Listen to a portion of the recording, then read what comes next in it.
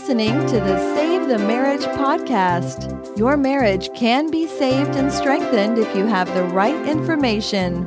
Join Dr. Lee Baucom as he explores ways for you to improve your relationship and your life, starting right now.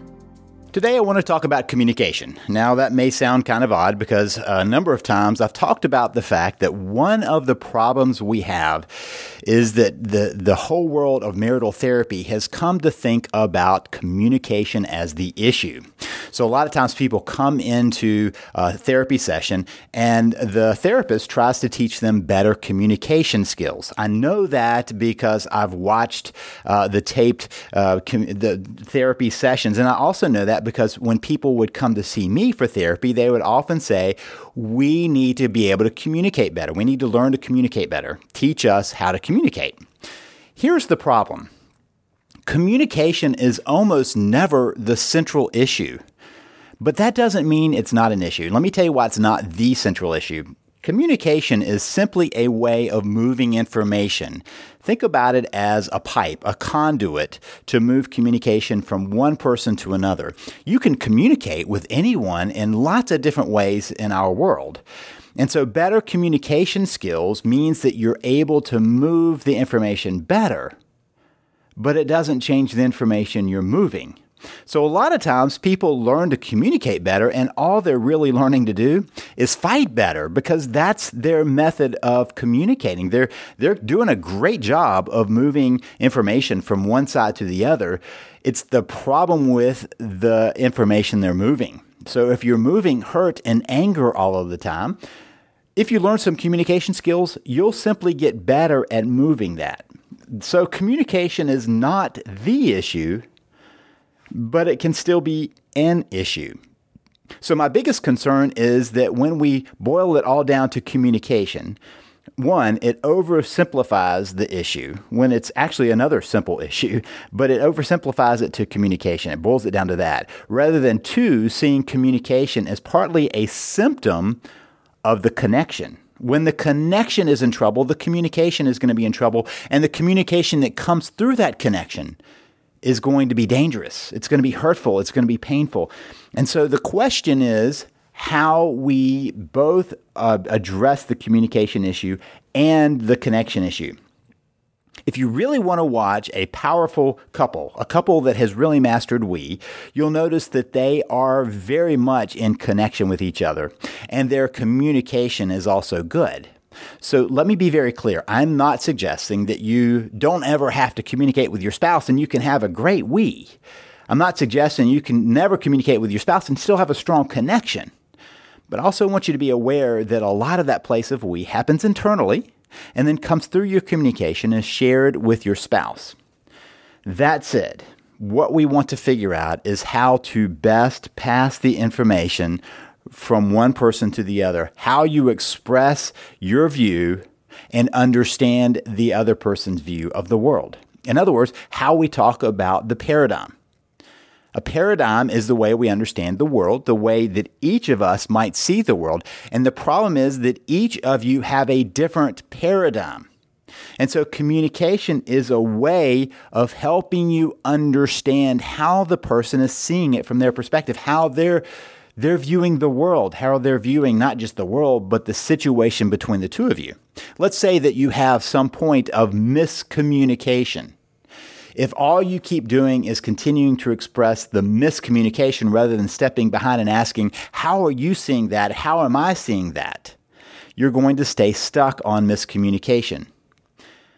So what we're trying to figure out is how we take that method or conduit of connection, which is not the same as connection, and make it better. Communication can help or hinder the connection, but the connection is still the central issue.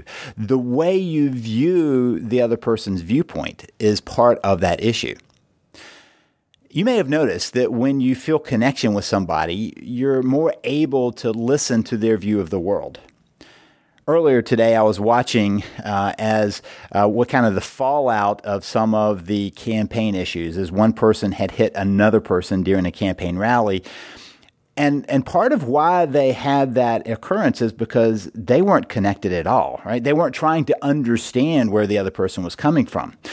Then you fast forward to the scene in the courthouse where this person is finally having to take responsibility for that action and finds forgiveness from the other person in a moment of connection. What's my point? My point is that when we feel connection to someone, we are much more willing to listen to how they view the world. We're much more able to communicate with them appropriately. If you think about all of the, 7 billion or more people in the world, there are a lot of people that you don't even care to hear their viewpoint. In fact, you don't even think about their viewpoint. And then there are some people who you would refuse to listen to their viewpoint. And you'll probably notice that there's not much connection in either of those cases. Then I want you to think about your friends and draw that as a closer group. And you might want to listen to your friends. You might not always agree with them, but you might want to listen to them. Now bring it a little closer to your family, where you might need to listen in order to move forward. Now let's bring it even closer to your spouse, where it is absolutely necessary for the two of you to be able to talk about your worldview, your paradigm, your way of viewing a situation, so that you can make a decision. Part of where we watch the we working is whether the couple is saying what's best for us. And the only way to arrive at a place of understanding what's best for us is understanding the viewpoints of each person. That's what strengthens it. One of the mistakes people make in building the we is assuming we have to see everything alike. Not necessary. We have to understand how each other views the world. That is necessary. So today I want to just talk about 3 simple rules of communication that can help you kind of unravel stuck patterns in your communication. These are 3 rules, not the only 3 rules. These are pieces of the puzzle that I want you to just kind of think through and see how they fit for your situation and see them as rules to help make the communication a better pipeline. How to make the process of moving one worldview to the other person so they understand it, not so that they have to accept it, but understand it. So let's talk about these rules one by one. Rule number 1 is seek to understand. Now, I know it may sound obvious that, if you're trying to communicate with somebody, you're probably trying to understand. But what I've noticed in practice is we don't often actually seek to understand. We do something else. So let's talk about some ways that gets into trouble. First, let's talk about what it means to seek to understand. Seeking to understand the other person's viewpoint does not mean you're seeking to agree with them. This is a very, very important point of communication. I can understand how somebody sees the world. I can understand how their viewpoint came to be based on their history, based on their assumptions, based on how they kind of begin the questions. That doesn't mean I agree with it. If you've traveled much, you recognize that other places see things differently than you do. And your task is not to be changed from paradigm to paradigm. You don't have to go somewhere and assume somebody else's paradigm. You don't have to agree with how they see the world to understand why they see it that way and how they see it. Those are the 2 questions: how and why somebody sees the world the way they do. It's true in many different ways that we kind of cross over into closer ways of viewing the world. But nobody sees the world exactly like that. And so it becomes a nice research project to see if you can understand other people's viewpoint, particularly a spouse's viewpoint. So seek to understand, not seek to agree with them. Seek to understand. Understand what they see, how they see the world, and why they would see it that way, which is different than what lots of people do, which is to use communication as a process of trying to convince somebody to see it their way. Have you ever had that experience where you're in a conversation with somebody and each of you are only trying to convince the other person that you're right? Usually not much shifts in that because neither one is listening for understanding. They're seeking to convince the other person. In reality, they're not even listening much. They're seeking to convince. Oftentimes, in the midst of communication, all we're doing is really waiting for our chance to respond. Now, think about that for a minute. 2 people just waiting their turn to respond. Is anything going to really shift? Is communication really happening? Is connection really happening? I used to have a therapy group of teenagers, young teenagers, and what I noticed is sometimes it was as if neither one were at the same conversation. They would be talking at each other, not with each other. And we kept having to walk them back a little bit and begin to ask questions about what the other person was saying. And then they would realize that they hadn't listened at all. It was as if two different conversations were happening, but only half the conversation was in the room at any one time, and the other half was missing somewhere else, and they were having it with each other and not communicating at all. So when we seek to understand, we're not trying to convince the other person. We're not trying to wait for our chance to respond. And more importantly, we're not there to defend. We have this viewpoint in our culture that there is only room for my viewpoint. I'm the one who gets to carry the day. My viewpoint is the right one. Rather than seeing that there are lots of ways of seeing the world, and all of them likely bring something to the table. Different viewpoints bring something new to the conversation that enlarge our paradigm. See, that's the risk. We have to realize that we're seeing things from a paradigm. That's the paradigm problem. I did a training on that with my VIP virtual coaching folks last week, where I talked about the fact that the paradigm problem is one of the central issues with a marriage, because we forget that there's a paradigm. We forget that you and I are going to naturally see some things wrong, even if they're subtle. Not that we see them wrong, we see them differently, even if it's subtle. And the danger is assuming that I've got it all right, because that assumes that yours is wrong. So when we have a disagreement, I'm trying to get you to see it the right way, rather than realizing that what I really have as a task is for us to understand each other's perspectives. See, that changes communication right off the bat. So ask to understand. Instead of defending your position and instead of trying to convince, instead of trying to wait for your response, ask to understand, and then check to see if you understand. Think how that communication might be different. What if you sat with somebody where there's a disagreement and simply said, "Can you help me understand how you see it this way? I'm not saying it's wrong. I'm just saying I don't understand it. So can you help me understand how you see it this way? Tell me where you start with this. Tell me how you kind of pull together your evidence." Now, remember, you can't trick them, right? You can't then use that as a way of attacking. This is not a debate class. And that's what I often notice with couples, is they end up in a debate pattern. The other person gives you a little bit of information, and instead of using that to understand them, you use that to refute them, to attack them. That's great in debate class. It's great in court. It's not so great in a relationship. Seeking to understand is truly saying, help me understand how you see it that way, and then to repeat back and check to say, did I understand that correctly? Isn't that a big difference between how many communication patterns happen? You think about that in life. In a sales process, usually the salesperson is trying to help you see that your way of seeing the world is wrong and theirs is right, so you want their product, right?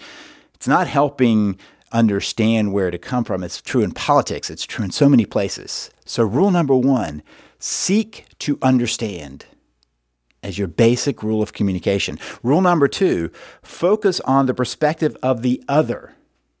So now you seek to understand where this person's coming from.